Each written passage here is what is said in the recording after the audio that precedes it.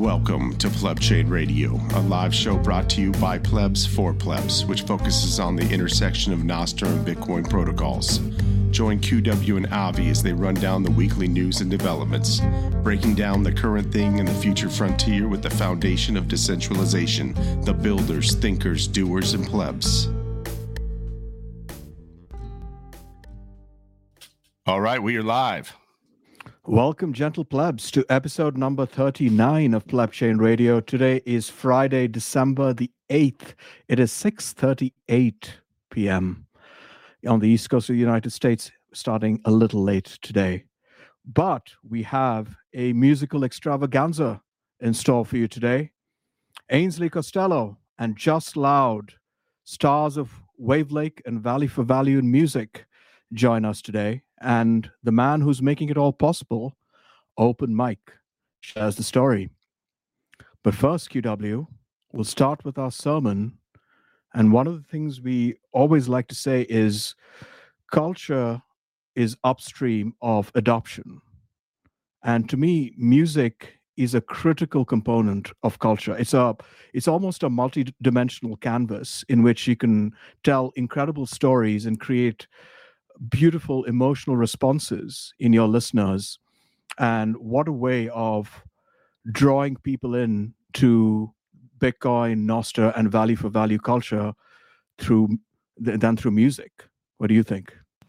Yeah, I absolutely agree. And especially in a music industry that kind of needs that. With the sermon today, I kind of named it Sovereign Music. So kind of taking that sovereign individual thesis where everything was centralized and it was kind of being taken advantage of, and putting the power back into the individual, whether it's the indie artist or whatnot. And I think that's what value for value can do. When I think about the music industry in general, I mean, it used to be decentralized. It was brick and mortar stores, vinyls, eight tracks, tapes, cassettes, CDs, all these things that were sold. And there was a lot of decentralized ways of actually purchasing music. Somewhere along the line, the Apple iPod came around, and then it turned into kind of, your iPod Apple store or Zune store, where you can purchase albums, and those would be on those digital rights, but you're actually physically purchasing albums. Then I don't know what the hell happened, but it turned into streaming. Now all you do is pay $10 and you listen to everything you want. But there's a broken incentive system there. It's something that you're not getting the value for your creative work. It really oppresses the creativity when you're not getting incentivized to actually, I almost feel like you feel like you've been maybe robbed, your house was robbed type of thing, where you put creative work in and you don't get the reward out of it, but someone else is. So it's kind of an odd thing, but as music goes digital, the money has not. It's something where, there's an opportunity there. The rise of sovereign music really can come to the rise of the value for value. And we do our part. We're trying to do our part on the fountain side, because the value for value is a big thing. But we will like fountain just because we like to support value for value. We're not big Spotify guys or Apple Music guys. We see the culture can actually just cut out all the middlemen and go straight artist to customer or consumer, yeah. I'd say. Yeah, absolutely. Almost a peer-to-peer music industry, if you will, right? Which if you look at as you went through the history there, the recent history of music, you see this fiatization, and you had these fiat centralized gatekeepers who have layered on even more complexity, like digital rights management, and it just made the system a complete mess, expensive, and ultimately resulting in very little monetization and value for the creators. And then you have record labels and other middlemen and gatekeepers who impose their brand standards, right? And they effectively put their thumb on the scales and choose winners and losers.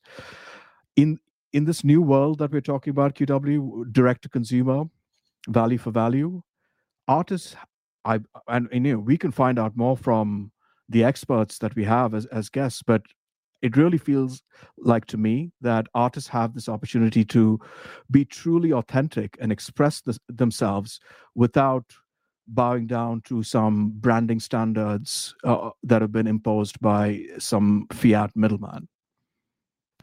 Correct, and really, it's about the individual, and having that encouragement, getting rewarded for your creativity is kind of that superpower that we talk about. As far as encouragement is a superpower, and not only that, but it seems like there's a decade or two that went by where streaming became just kind of the standard, and it seems like it spit out a lot of people that were pissed off, a lot of artists. And if we can start to transform this into more of a sovereign value for value system, the next generation is really going to be rewarded from that. I think about your son, who's an aspiring artist, Avi. Indeed. Well, he's 13 and he has some ways to go. But that said, he put up a song on Wave Lake and he got zapped. I think he's probably pushing 100K sets. And when you do that, I mean, he had to be encouraged by that, right? When you actually put that in and you get instant, you actually get rewards for that. Oh yeah, I mean, he's been on YouTube for a couple of years trying to build up an audience, and he gets a few views, but this is the first time he's ever experienced direct monetization. So it was quite the experience for him. And it's powerful. That's really the ultimate goal is empowering this culture, the creative ones, and pushing the envelope the next level. And really, it comes down to how Lightning can transform that, and the value for value system can benefit from a Bitcoin standard. Absolutely. So with that said, QW, do we kick off our guest segment? Let's do it.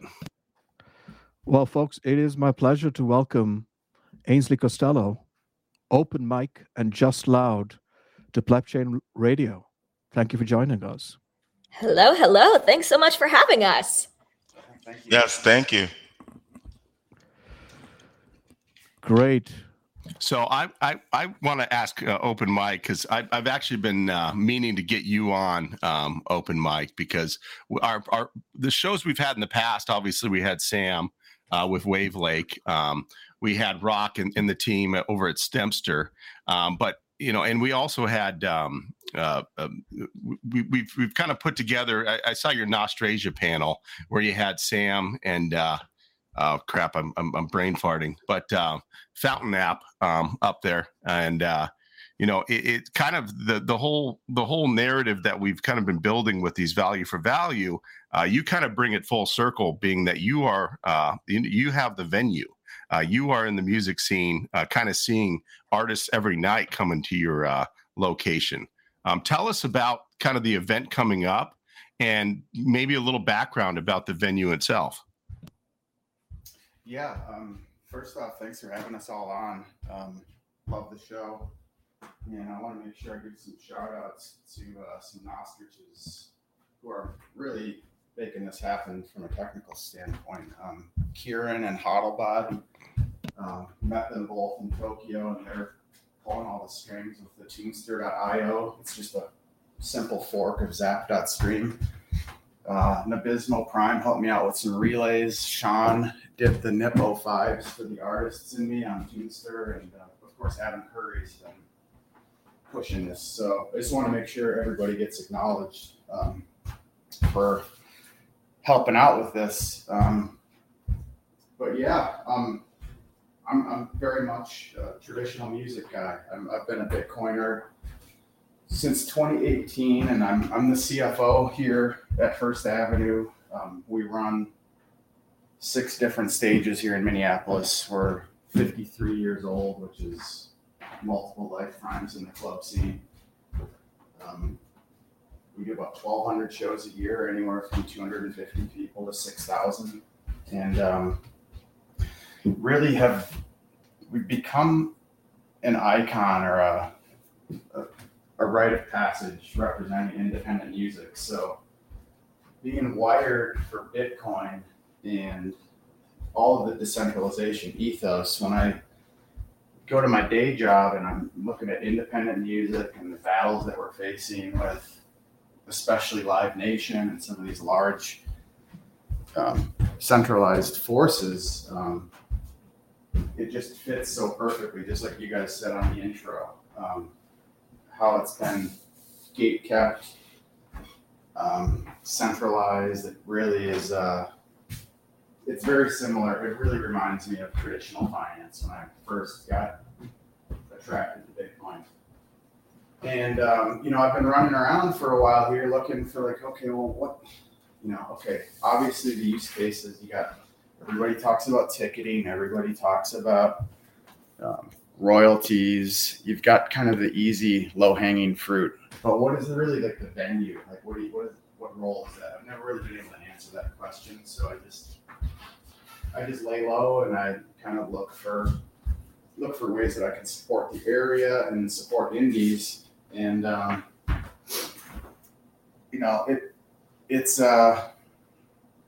been fun to watch the value for value movement go, because so much of the chatter, it really wore me out in the last bull market, because it was all altcoins and NFTs and just kind of that. It's really hard to sift through the intentions of the people who are trying to participate in the space, and I didn't see a ton going on in Bitcoin. So fast forward,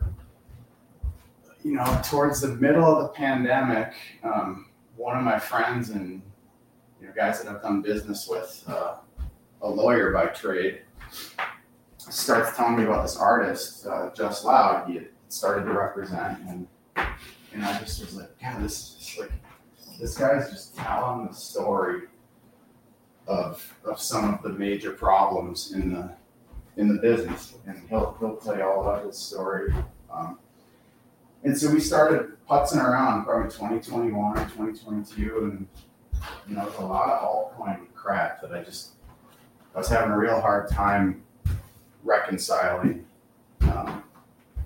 what was in the best interest of an artist, or what actually represents true value for music versus just selling collectibles or garbage. And so we kept in touch. We've been hanging out. We lived in Minneapolis for a while. We go over to the studio and we talk shop a bit. But really, it started to, as the bear market and the real builders started to surface from all the noisemakers. I'm really grateful for the timing of it all, because I was able to find a lot of people who are trying to do the same kind of stuff. And then I saw Ainsley show up at the Lightning Summit in July, and I started talking to JL and was saying, this is a really compelling combo. You've got somebody who, on paper, arrived. They made it. They got the big record deal. Played Lollapalooza. Got 10 million streams, and then here you are with a day job, and you're not able to make a career out of it. And then Ainsley's in the capital of music, after Minneapolis, of course, and trying to find her way in, and has a whole bunch of backing, a good following. And Adam is JL's manager. He's been asking me to book a show for JL and get him. He got out of his record label. He got his artistic sovereignty back, but he had to start from scratch. And so we're trying to figure out a way to help him launch back in and reboot. And we were talking about it in like March, didn't happen, and kept talking over the summer, and finally got something on the books here.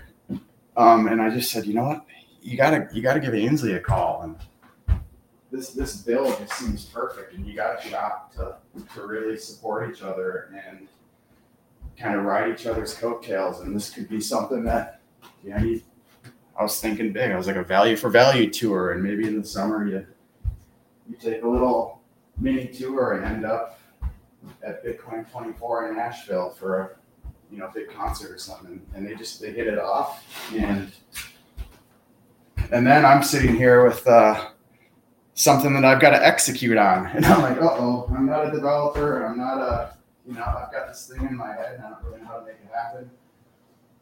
And so I got on a plane, went to Australia, started shaking a bunch of hands, and met some great folks, and here we are. So it's humbling. It's wonderful to see this all come together, and it's hard to believe that it's here in just 10 days or so.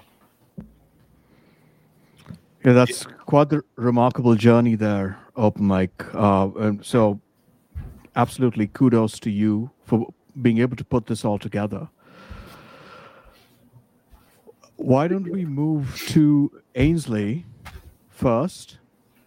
Ainsley, tell us a little bit about your musical background, what that journey looked like from when you began until now, and then we can talk after that about how you discovered Nostr and Bitcoin.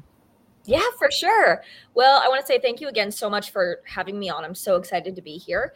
My name's Ainsley Costello. I'm a 19-year-old singer-songwriter. I'm based in Nashville right now, but I'm originally from Seattle. I moved to Nashville in March of 2020, 2 weeks before the pandemic. So just really excellent timing on my part. And here I was thinking that musicians were supposed to have good timing, but whatever, we'll let that go. But yeah, I got to Nashville in March of 2020, and really just like very non-opportune timing. Like I got here and I was so excited to get to work, and then the whole city shut down, and it was funny. Like we got here and I was like, one of Nashville's biggest nicknames is Music City, and I was like, I feel like I just got city. Like there's no music going on right here. But like as hard as that year was, it was really kind of a blessing in disguise, because I was still able to get looped into Nashville's very infamous songwriting community. I found a lot of people who I started just writing so many songs with. I found a lot of people who I connected with, and I really just started to hone my songwriting chops professionally here. And it's funny, when I moved to Nashville, so about the week before the pandemic hit, I released my first album when I was 15. And it's funny because I made and I wrote that album in Seattle, and it was very country. It's funny because in Seattle, country is pretty much a novelty. Like there wasn't a ton of people doing the whole pop country thing there. So I was doing that, like kind of wanting to stand out. And then I get to Nashville and I'm like, maybe I don't want to be a country artist. Haha. And it's funny because I realized, like, oh my God, Paramore's from Nashville and Kings of Leon is from Nashville. And like, there are so many non-country people who live in Nashville who I was just so inspired by, and like really inundated myself with their music. And so over 2020 and 2021, as I was writing 200 plus songs, I was really starting to find myself and starting to realize that, like, I don't really think I'm country. Like I really love the pop and rock sound. Now I would kind of describe my music if Pop Paramore and the band Camino had a baby. And then lyrically, I write a lot of girl power, and like, you don't need to be in a relationship to be a whole and happy and fulfilled human being songs. And I write a lot of songs that are like lyrically are very deep and introspective, but like they sound fun and you want to dance to them. So yeah, now fast forward 2023, I've released 25 plus songs on all the traditional streaming platforms like Spotify, Apple Music. In 2021, I kind of released the what I call the equivalent of my second record. I put out a new song each month in 2021. And then last year, I put out 5 more songs. And the last song that I put out last year, and the last song that I put out as of yet, was a song called Cherry on Top. And that is kind of the song that like really allowed me to step into this crypto Web3 Bitcoin world. Yeah. And how did that happen, Ainsley? Like, what was the connection between that song and you getting into the Bitcoin world? Yeah, for sure. It's really like a funny story. So my dad, for the past couple of years, he's been a big like crypto Bitcoin enthusiast. Like he's really kind of kept up with everything going on in the Bitcoin community. And like my mom and I, like, we're kind of just like, okay, Dad, like, cool. Like, this is cool. Like, we're glad to hear about this at dinner, but like, I don't know if like, what else am I going to do with this? But then in July, who'da thunk, there's this place in Nashville called Bitcoin Park. And Bitcoin Park, if you've never been there, it's actually really cool. It's 2 houses really close to Music Row, which if you don't know what Music Row is, that's where all of the record labels in Nashville are. They're on they're in this like one block, and they're all these like tiny little like 1950s craftsman houses, but like you'd never know, but like that's where all the record labels are. So Bitcoin Park is right around that area of Music Row, and they actually used to be the Florida Georgia Line houses, where I think Florida Georgia Line like recorded a bunch of their albums or something, but it's now called Bitcoin Park. And so in July there was a lightning summit, and my dad was going there. It's funny, like my dad's day job he's in mortgages, and so he went to Bitcoin Park to like try to find people to like sell a mortgage to, and instead we found this whole conglomeration of Bitcoin craziness. So while the lightning summit was happening, there was a demo of this new app, streaming platform, whatever you want to call it, called Wavelake. And that's where, so my dad met Sam of Wavelake one day, and then my dad started telling Sam kind of about me and like my journey. And Sam said, well, why don't you bring Ainsley and bring Ainsley's mom, and like just let them come by, like have them watch the demo and like see if it's something they'd be interested in. So it was a Friday morning, and my mom was like, hey Ainsley, can we go to this thing? And I was like, sure, I've got nothing else to do than go to therapy at 10, so why not? Let's do this, and then like I'll go talk about my feelings later. So then my mom and I and my dad, we were all there. We all sat in on the demo, and we were like just really excited about it. It was really cool. And because I've spent 4 years in the traditional music industry, not making any money, not making anything that I'm able to live off of and support myself, I was like, you know what, why not? Like, let's just put a song up here and see what happens. And so we put my song Cherry on Top up, and it kind of blows up in this new world. Apparently it's the first song to ever hit 1 million sats on Wavelake, which like, who would have ever guessed that? It's so wild. But yeah, so Cherry on Top kind of blew up on Wavelake, and then it got picked up. My music got picked up by Adam Curry, who's got his whole own thing, Boostergram Ball, and started playing me a lot and talking about me. And then a bunch of other podcasters and just really cool, smart, techie people who are like really interested in my music and interested in my story have started picking it up. And that kind of brings me to now, like along this journey. I met Mike, and Mike was so awesome and so willing to work with me, and really just kind of like wrapped me up and brought me into this this show that we're doing with JL in a couple of weeks. And I'm so psyched about it. And kudos to your dad, by the way. Well, we, Avi and I, and a lot of us were at Nosterville, and your dad kind of gave an intro of who he was, and he kind of told the same story you did a little bit, but he's so eloquent and very inspiring guy. So you got a legend there. Oh my gosh, well, that's so nice of you to say. Like, that's if you say too much of that, that's going to go to his head. So. Yeah, got to pull the reins back, but yeah. And Sam, of course, is an absolute legend as well. He actually, I can ride my bike to his house, so he's a friend of mine at this point. Cool. So really cool what he's doing with Wavelake, and from an artist perspective, because that's exactly what he's always been, is a musician. So he understands. He's been doing it, and I want to say a couple decades at least. So it's something where he's got that perspective of, what the future of music would be like based off of what his experience was. So I'm really proud of him on that. And I'm really proud that people like you have a platform and another avenue where independents can kind of have a spotlight, I suppose. So platforms like Wavelake, does that kind of give you hope, or kind of how does that make you feel if you're going to go, let's say, I'm going to go the indie route? Does it kind of give you wings a bit? Absolutely. I mean, one of the big kind of selling points for me about this whole value for value community is that, so I hinted at it a little bit before, but I've been on the traditional streaming platforms for about 4 years now.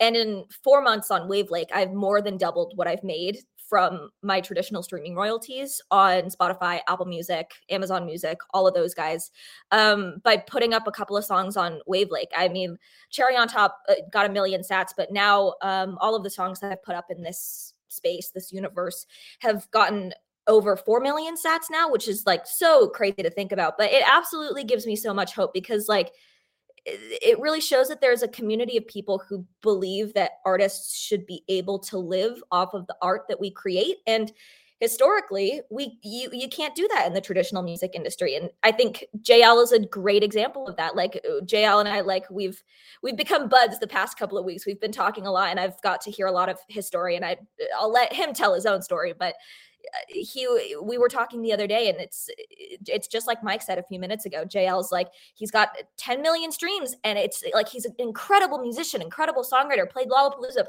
played all these shows, but that he wouldn't be able to live off of that. And so now that there's this space that that's allowing for that to happen, or at least showing the possibility of that being able to happen long term, is so exciting and so important. And Ainsley, are you a Bitcoiner? Has your dad rubbed off on you yet? Are you full on pleb?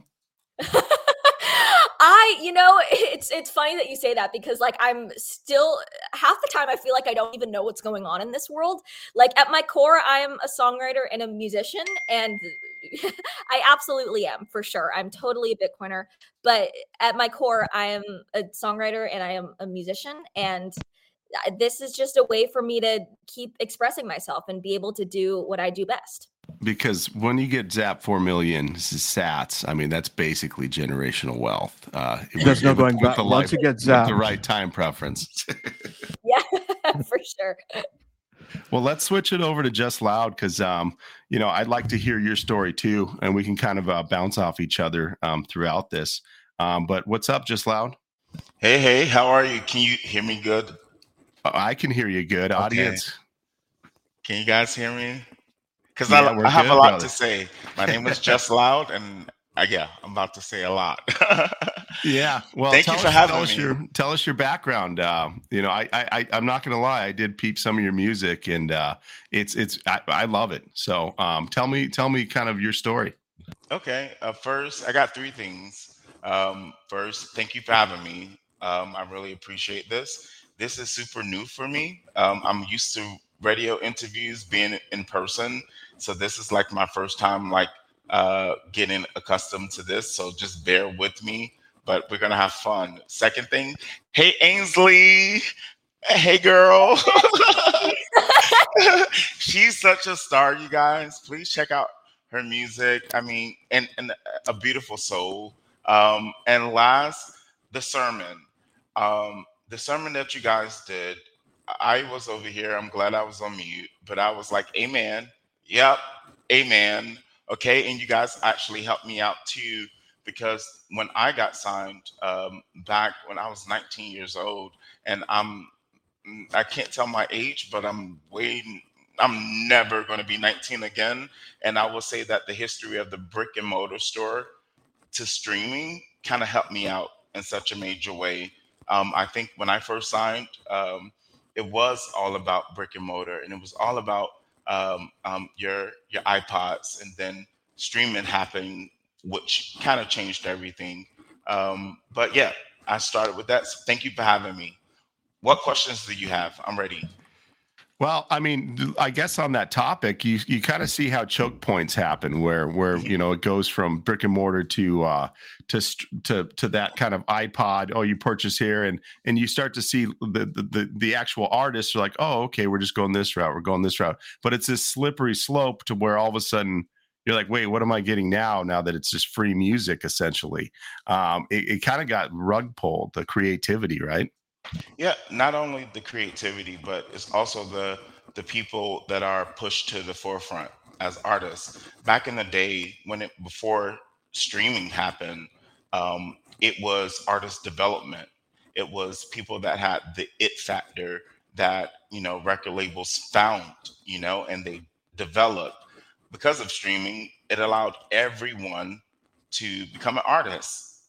Okay. And with that being said, it's like they just record their song and then they put it up, and it's like it reminds me of high school.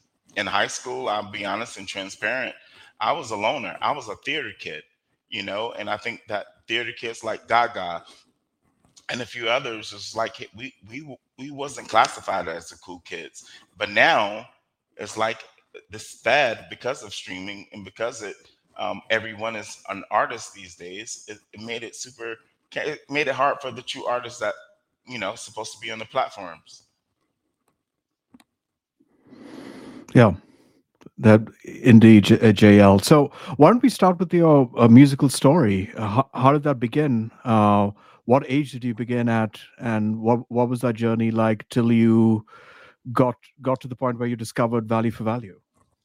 Okay, I'll make it short as possible. I ran away from home at 15.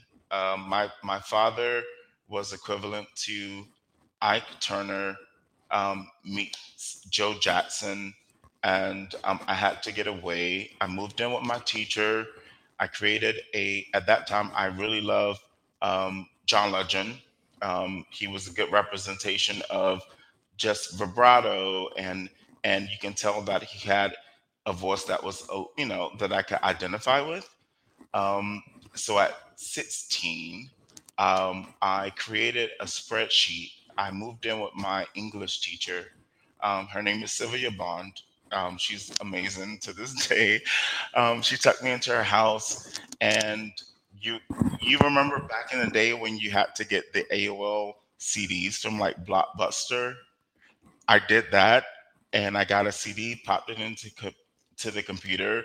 I purchased John Legend's album, and I found out who his management was, and I created a spreadsheet of about 1,000 different variations of what his email address could be. His name is Jeff Christie. You guys can research him. Um, when I created the spreadsheet, I did Jeffrey.Christie at Gmail, Christie.Jeff at Blackberry. That's when Blackberry was like hitting. Jeff Christie Management at Yahoo, and I created the spreadsheet, got an automatic response. Hey, sorry, I can't get to my email. I'm out on tour with John. And I located the right email. And that's really how I got started in the music business. And then later on, I signed with one of the biggest rock labels in the world that I'm still kind of a starving artist by that situation. And you have that So history of kind of record label, but now you're kind of looking at this avenue of indie artists, right? I am. I am. And it's different. I have been signed since 19. And I'll tell you guys my age, just being transparent. I'm 34. So I only know record label. I only know what I've been taught. Okay. And I am deprogramming myself to realize that, hey, this new platform for value, I knew nothing about it. Big shout out to Mike, OpenMike, and Adam, who is like, I call him my personal hero, because I'm a creative.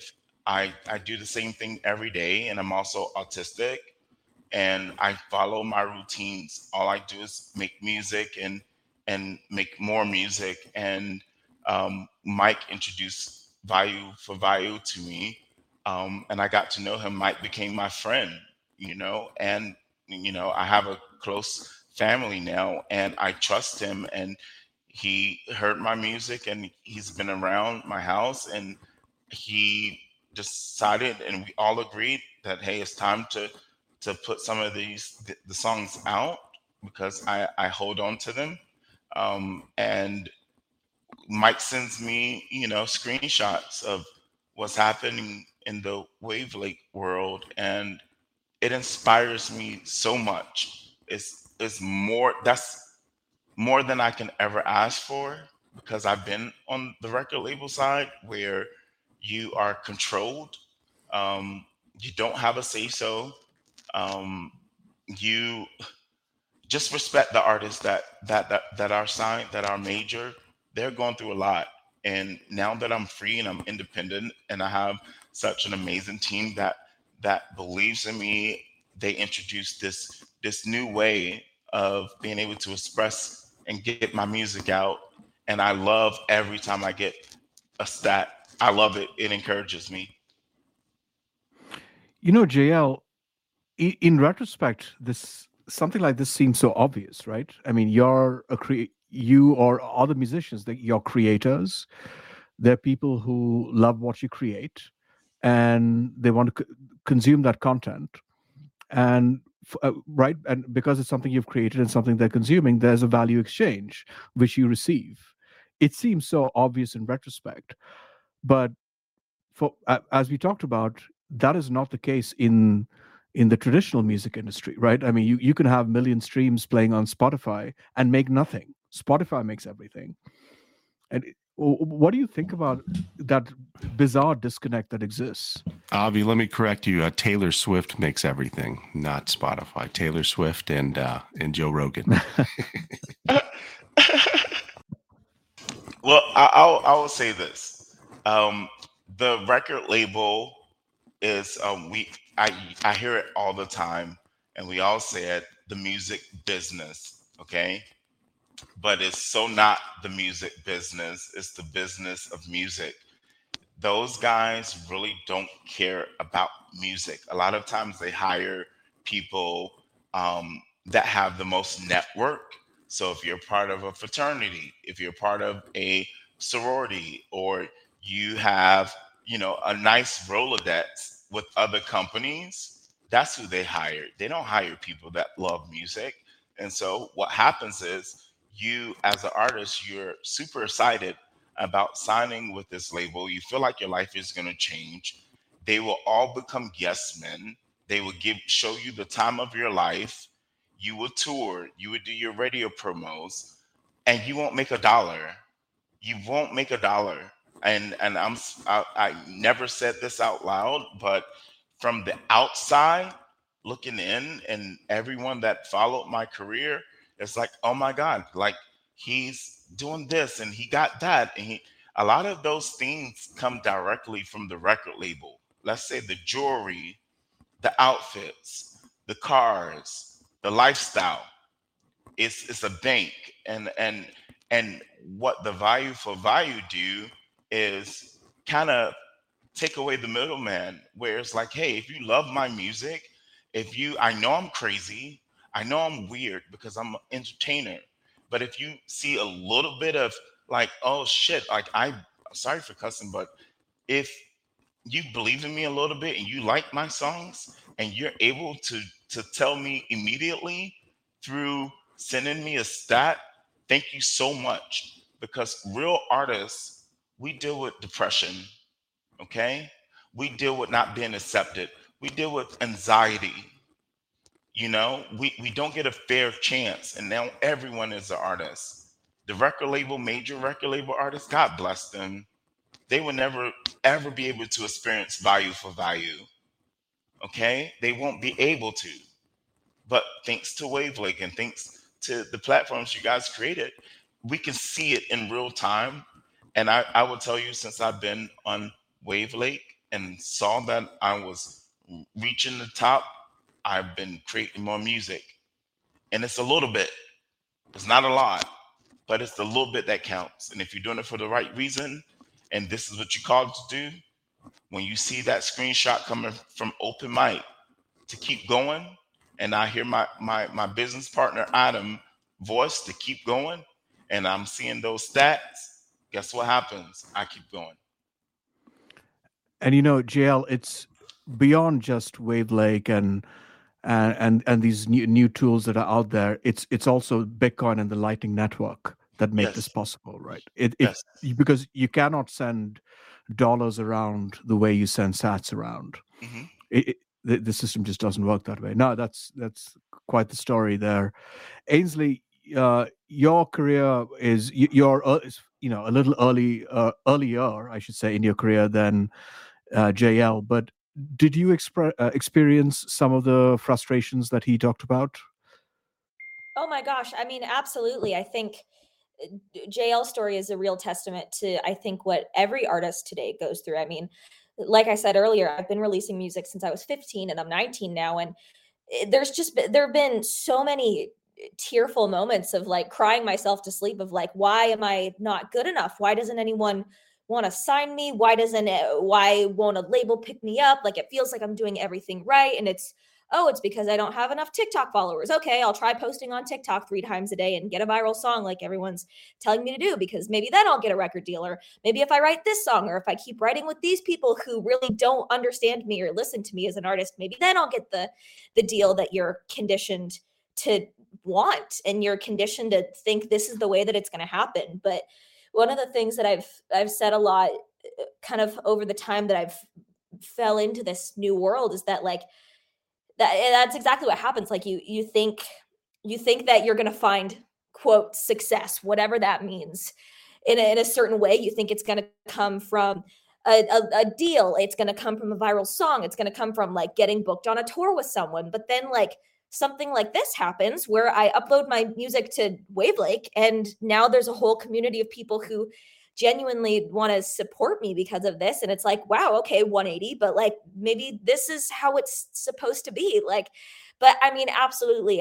Even though I haven't been signed by a label, I haven't been anywhere close. I think what JL was saying, like all of that really resonated with me, because that really is so truthful to my experience of those really sad, like, oh my God, I'm not good enough. Nobody wants me. Like, I just need to keep going. I need to do this. I need to do that, because then maybe one day some label will want me. But I mean, absolutely. Like I think that's such a universal frustration today, especially with like the fact that artists are just forced to be TikTok artists, and we're forced to be content creators. And that's not what we signed up for. Like we signed up to bare our soul in songwriting and singing and performing. That's what we do best. We're not here to make 30-second TikTok videos all day, but I mean, absolutely. I experienced so much of that. And Ainsley, given the constraints that exist in the fiat system, right, with all of these gatekeepers and so on that we talked about, do you with the music that you've been making, especially recently, right, as you've discovered value for value, do you feel like there's a difference in how you're approaching it? In the previous world, was the thinking that, well, you know what, I need to make something that kind of fits in, and you were talking about potentially TikTok videos, but even broader than that, right? And so did you constrain yourself creatively before, and then now that you've discovered this freedom of value for value, do you feel like you can be your true authentic self? I feel like I've always been my true authentic self, even in the music industry. I think now it's just accentuated. I think even before, and it's funny. Like I feel like I'm walking in 2 worlds here. Like I've still got one foot in the traditional music industry, and then I've got one foot over in this world. But I was always very much like, bleeding heart, my heart is on my sleeve, I'm going to tell you how I feel.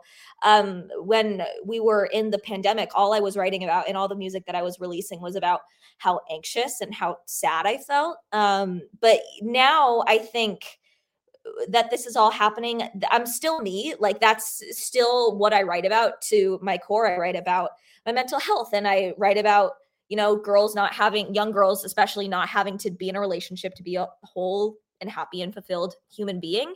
I think it's just that the word that comes to mind is accentuated. Like now I just feel like there really is a community of people who want to hear what I have to say and how I say it, where before it felt like I was just like clawing at, like tooth and nail, like clawing my eyes out, trying to get someone in the traditional music industry to listen to me. But I think at my core, I've always known who I am, and I've always known the messages that are really important to me. But yeah, I mean, it just feels like this is how it's supposed to be. This is how it's supposed to feel when you're coming up in the music industry. Yeah.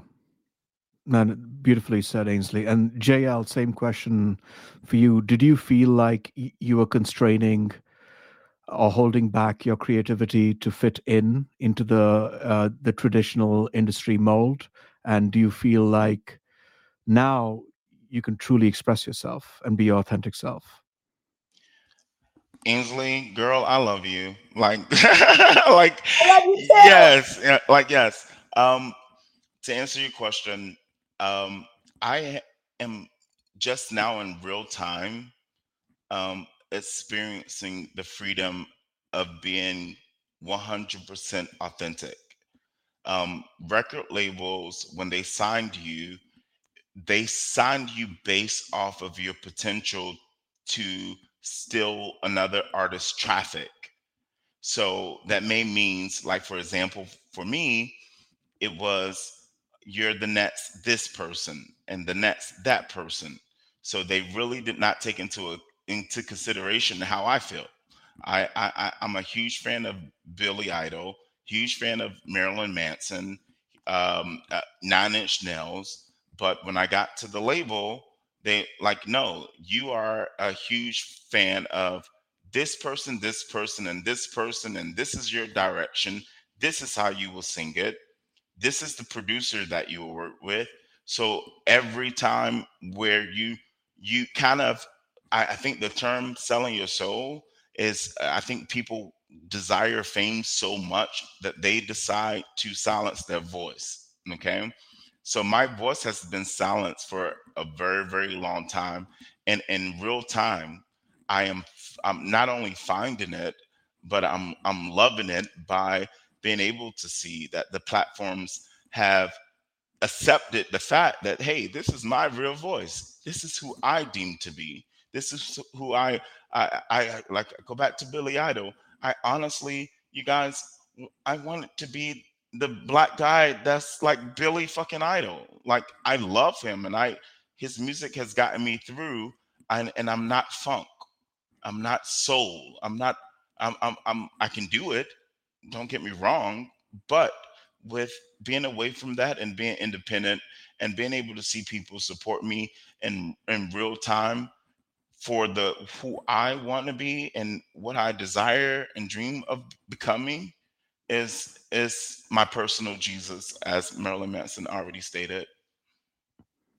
Again, equally eloquently put, JL. That was beautiful. I do have a question though. You were talking about they give you a team, you have your producers, right? They assign a producer for you. I mean, more broadly, when you are with a label, there is an infrastructure that comes with that, right? That certainly makes things a little easier.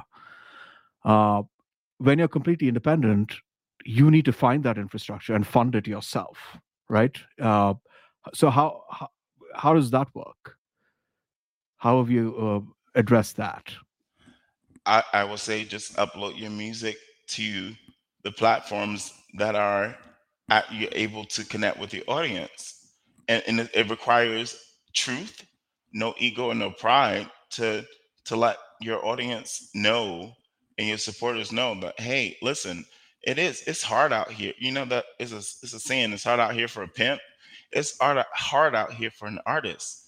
Like, people don't think we have to pay for record, we have to pay for studio, we have to get the clothes, we got to get the song mixed, we got to get the song mastered, and we make mistakes in our recording sessions. So one song may take 4 to 5 sessions, and it's one of those things. Like, now that I'm able to see that people support me in real time, it just encourages that's all. It just encourages me.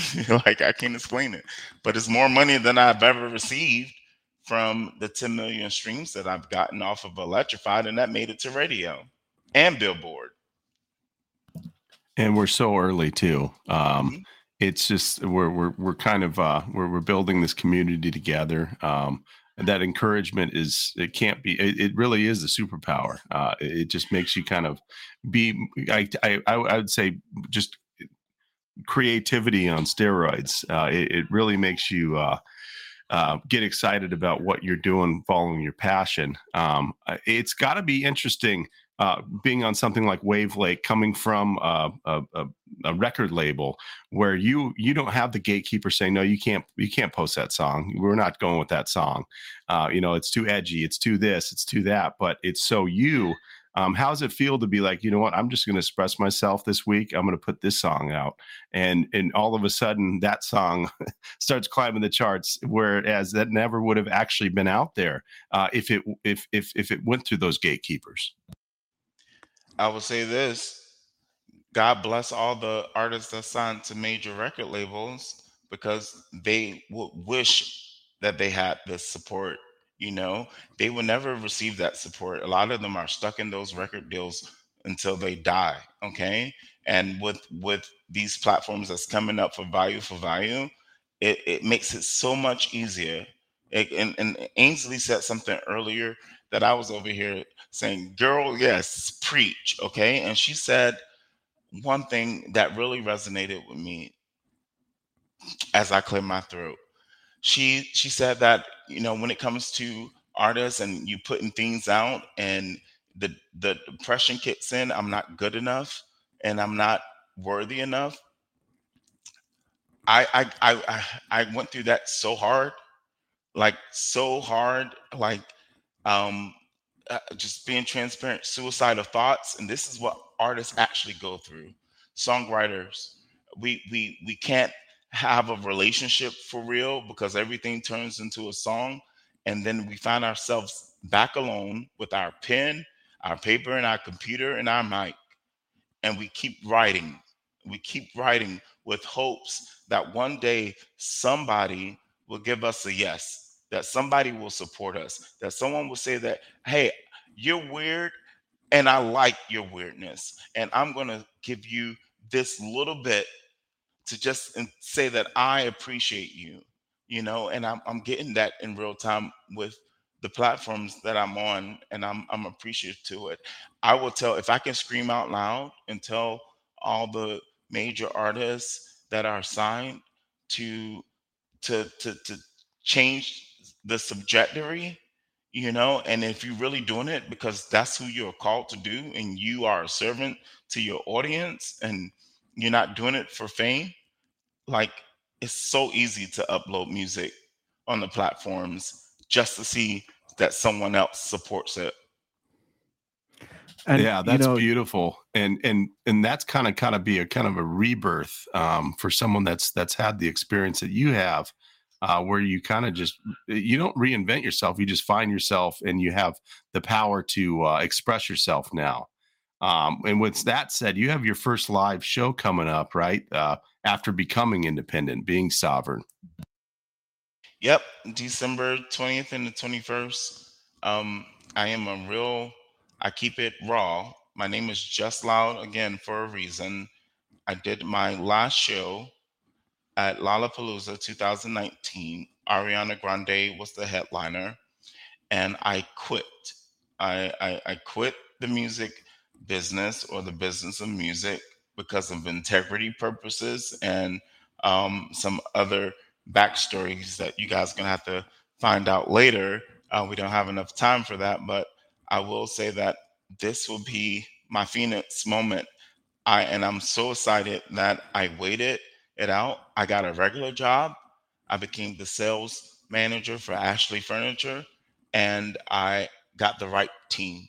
And any artist that's listening from listening to what I'm saying right now, the most important thing ever for creatives like myself and Ainsley is the drive, the heart, no ego, no pride, and the right people that support you. And because of OpenMike and Adam, they brought me to a platform that now has encouraged me, now has made me feel like, okay, I'm unstoppable, like Sia said. And JL, QW mentioned this, right? We're still so early in this journey, And in my case, just as a listener, someone who just enjoys listening to what you and Ainsley produce, right? But and then zapping my appreciation for your creativity. But this is just going to get bigger, right? As more consumers of music find out about Wavelake and how easy it is to listen to music, to reward the artists who bringing so much joy into their lives with their creation.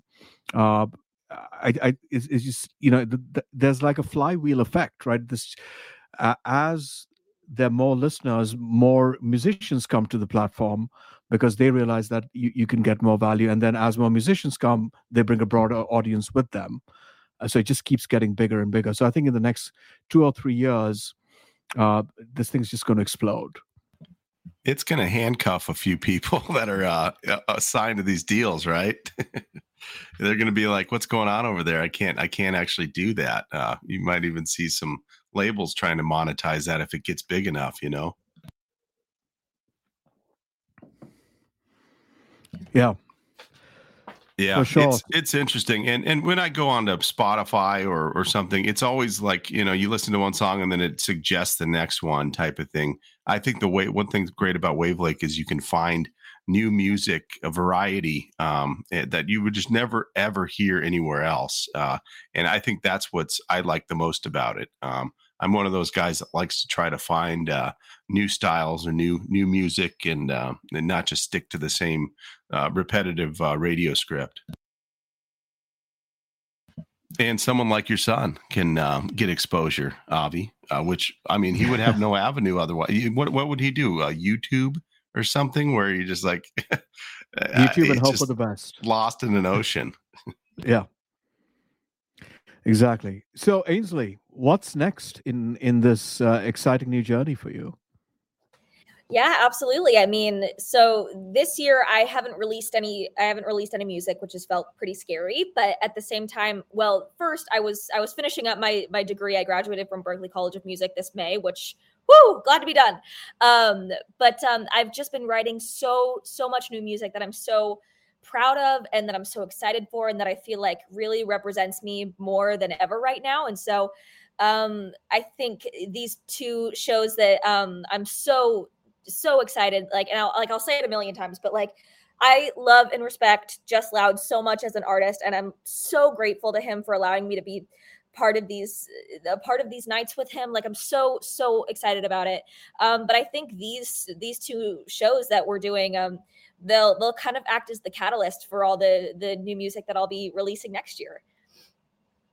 I have to ask, since you're dipping your toe in the Bitcoin, do you see a world? And this is just me being a wild man, but when you have a 4-year cycle, Avi, in Bitcoin, when the tide goes in and out, do you see artists releasing more tracks during the bear market to get more sats?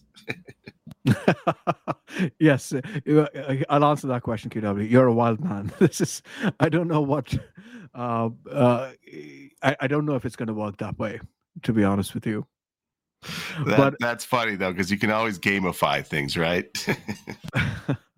Well, look, here's what I'll say. I think we will, as these platforms grow, right, and people understand the power of value for value and direct to consumer, content creation and monetization.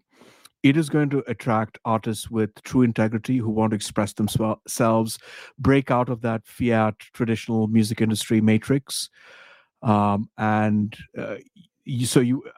don't think it will be about bear market or bull market. It'll be people coming in because there's an avenue to be their authentic selves and create that way. Yeah, and when you think about the artists and their brand or their personal, their interoperability of their Nostr identity, I think Nostr is just going to be in a bull run forever. So you got to think the mix of the two is going to be a very powerful tool moving forward. So yeah, you mentioned there was 2 shows. I just thought it was one. Is one of them a value for value? And maybe OpenMike, you want to talk about that? Yeah. First, sorry for the background noise. There's a reason you don't give finance guy a microphone and find a quiet spot. Just stay close to the mic, open mic. Yeah. So first night, Ainsley is going to be taking over the Minneapolis Bitcoin meetup, and that's already sold out. So it's pretty cool. Like, we've never had that problem before where we turn people away for fire capacity. And the second night will be the dual bill at the 7th Street entry, which is one of the stages that Prince got his start on. So that's pretty cool.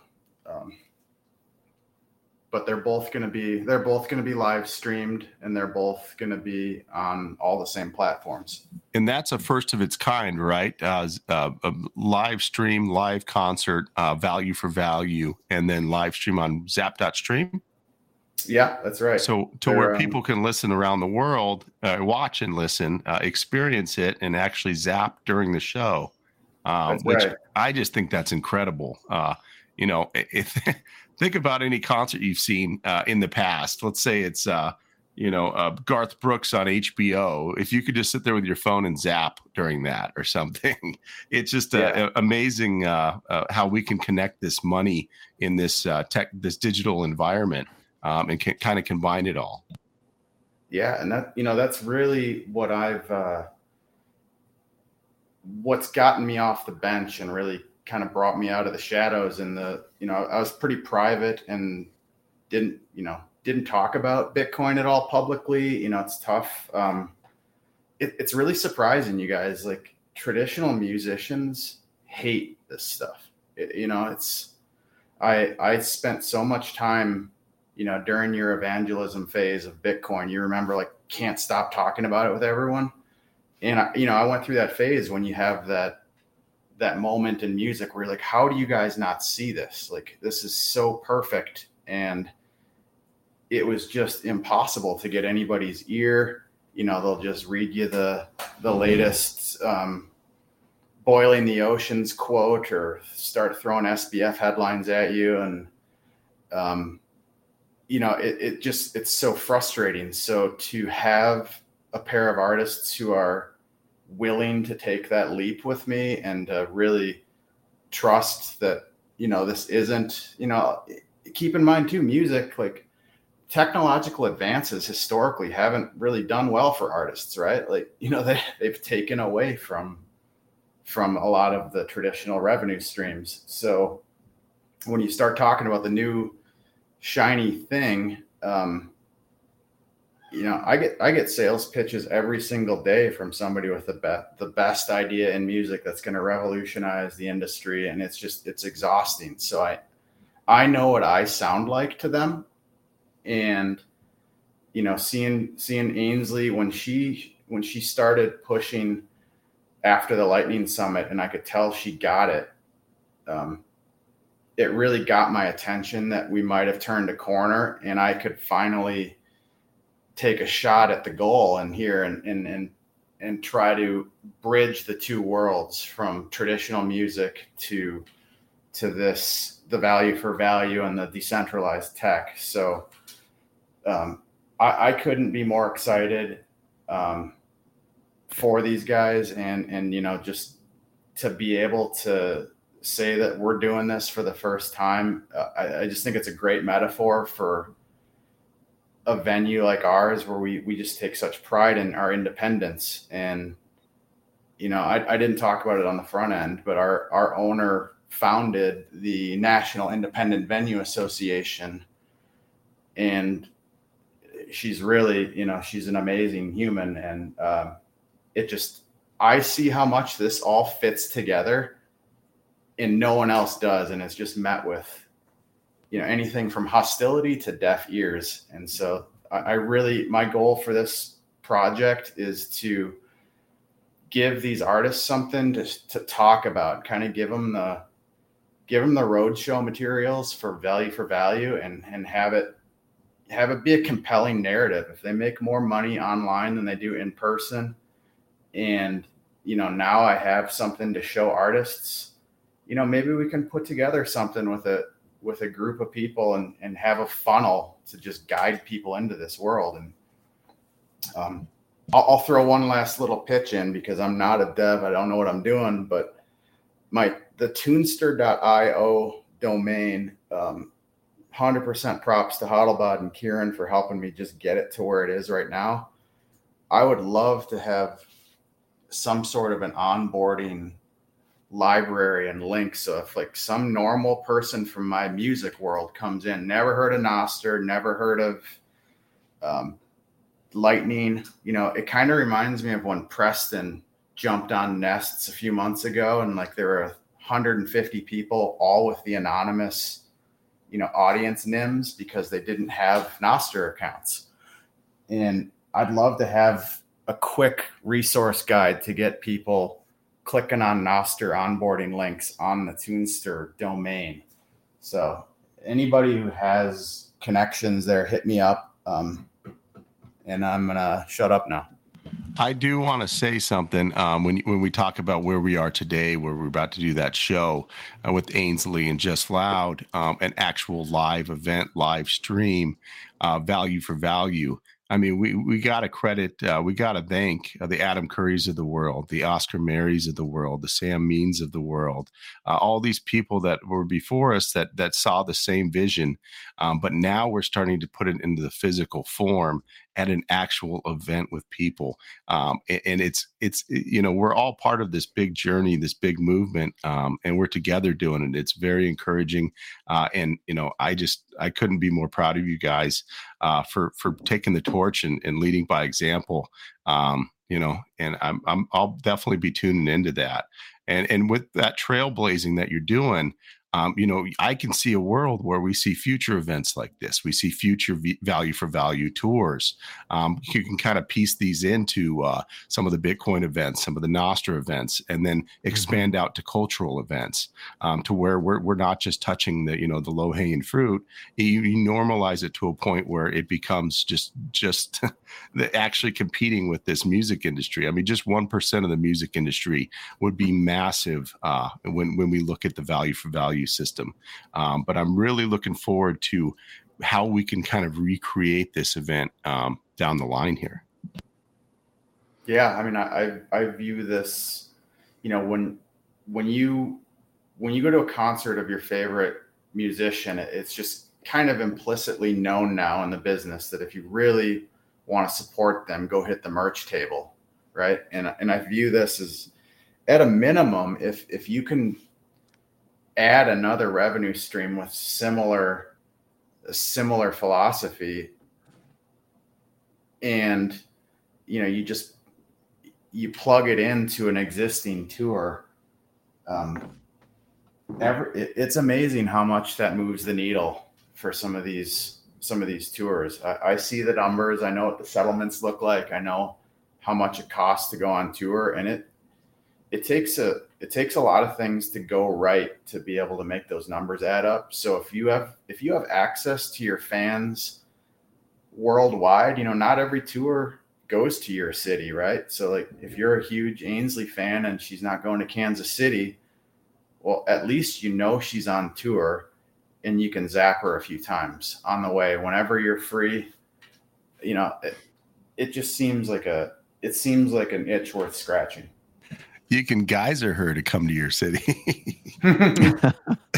We have a very generous culture.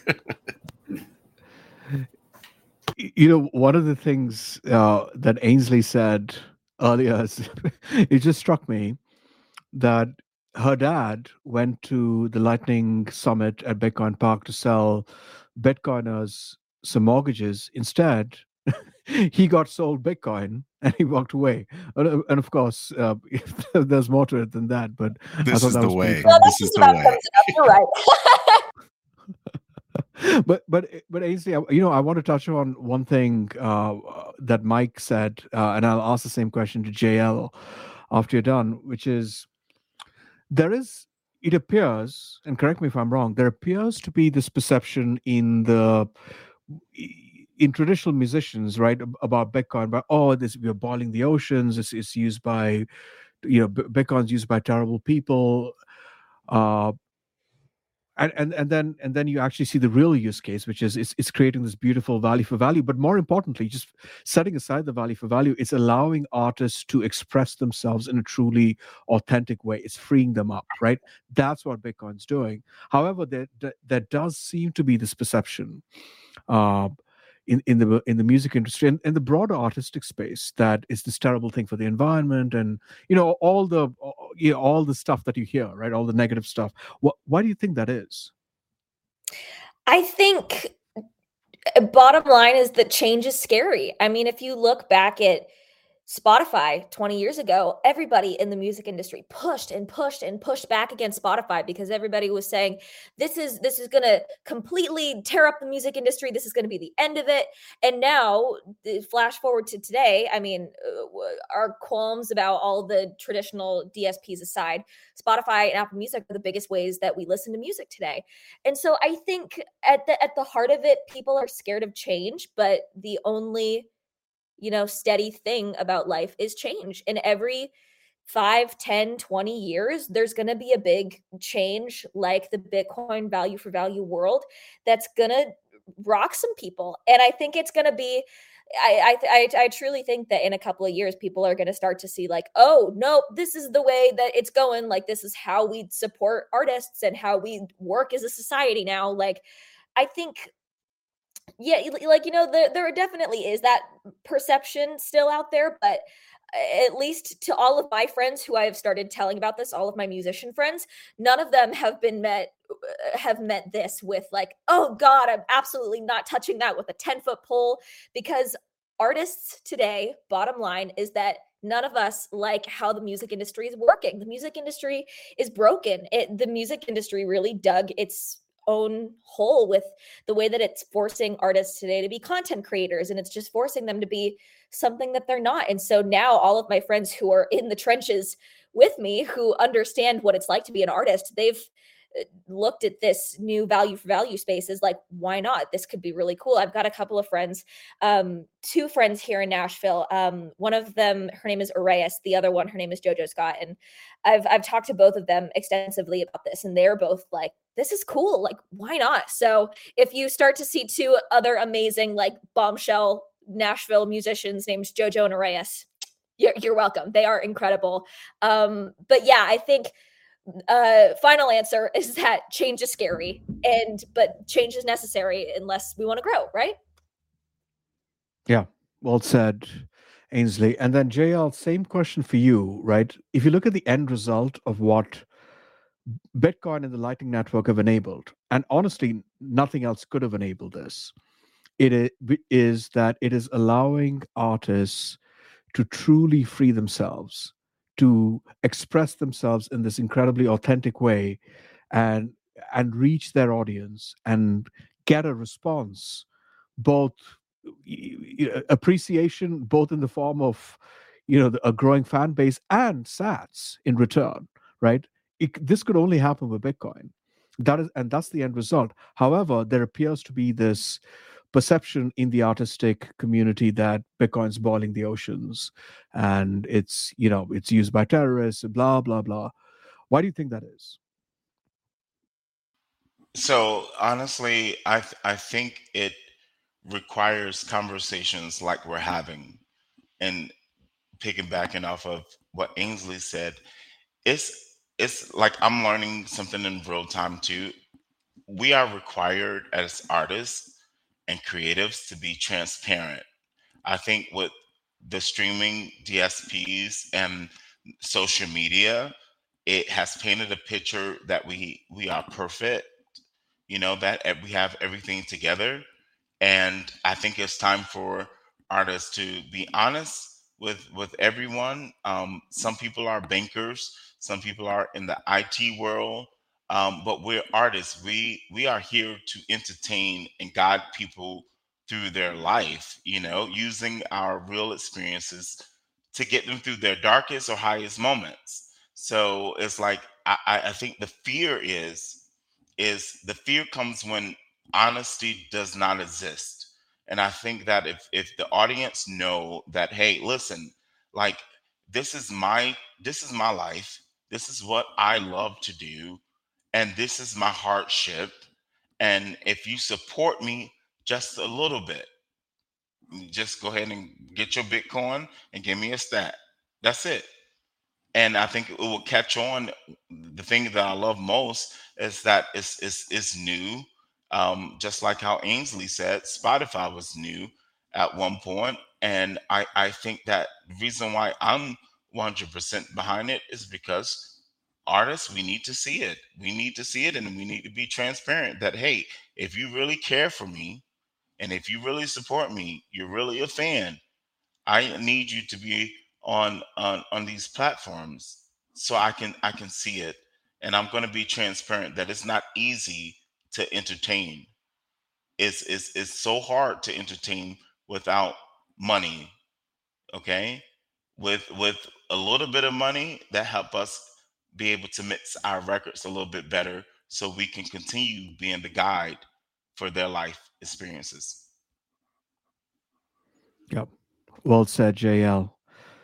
Yeah, look, folks, I've really appreciated this conversation. Why don't we just round this off with any final thing, any final words, anything you want to promote or plug? We'll start with you, OpenMike. Yeah, I mean the 1220 and 1221. I'm excited, and JL, I think you guys both, you're just killing it, and I'm proud to be a part of this with you. Thank you, OpenMike. JL, anything you'd like to leave the audience with, where they can find you? What something cool that you have planned for the future?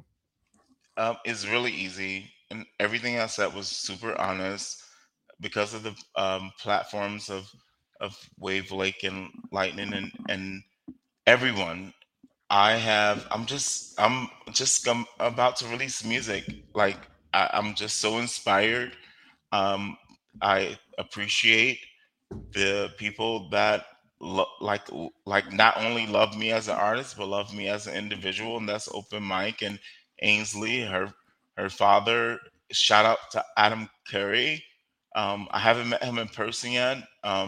Just shout out to everyone that's putting something like this together.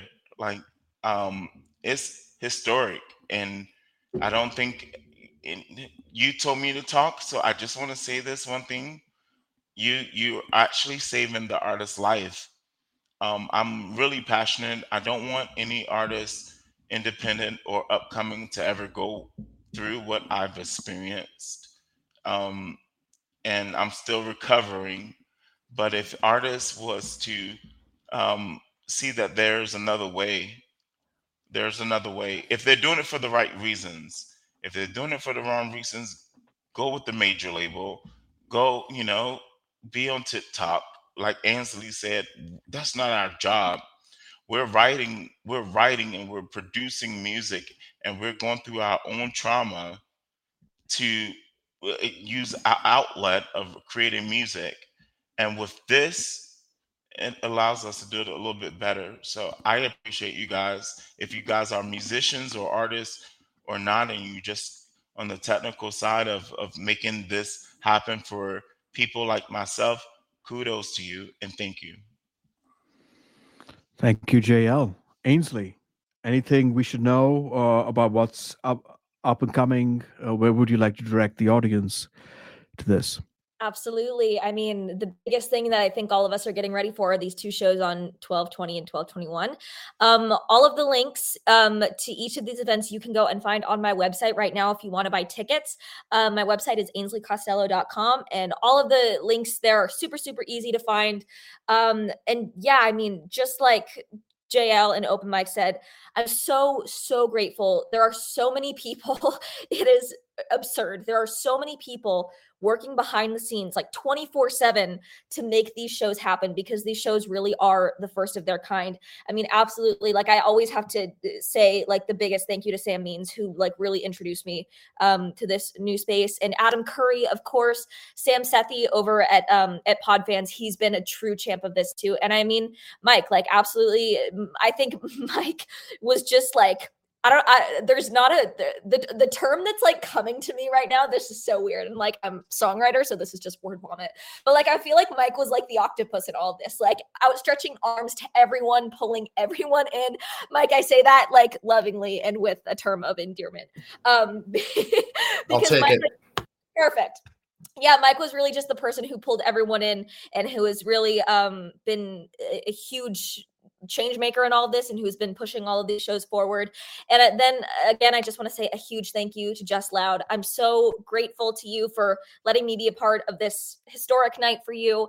And I'm so excited for these shows. Like, I think first, as musicians, the first thing that we are is fans. And so when I get off stage on the 21st, I'm so excited that I just get to go be a fan and listen to good music. So yeah, and if you want to find me anywhere else, I am Ainsley Costello official on Instagram.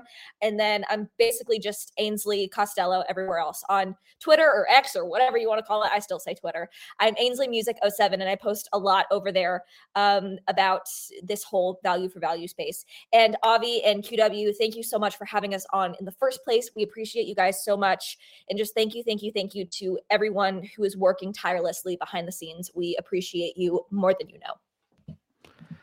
And I just want to say, everyone, use Wavelake. Check out Ainsley's music. Check out Just Loud. Normalize it. Zap them. If you're going to watch the Zaps.stream live, if you're going to the show, get familiar with their music, sing along, all that stuff. Use Wavelake. Support the artists. Can't say it enough. It's important. Yep. And thank you for the audience for listening in. Thank you, Ainsley, JL, and OpenMike for joining us. Thank you for the folks listening to the recording. If you are, I hope you're continuing the value for value theme and listening on Fountain podcasting app, where you can earn some sats while you're listening. Join the revolution, baby. Join the revolution.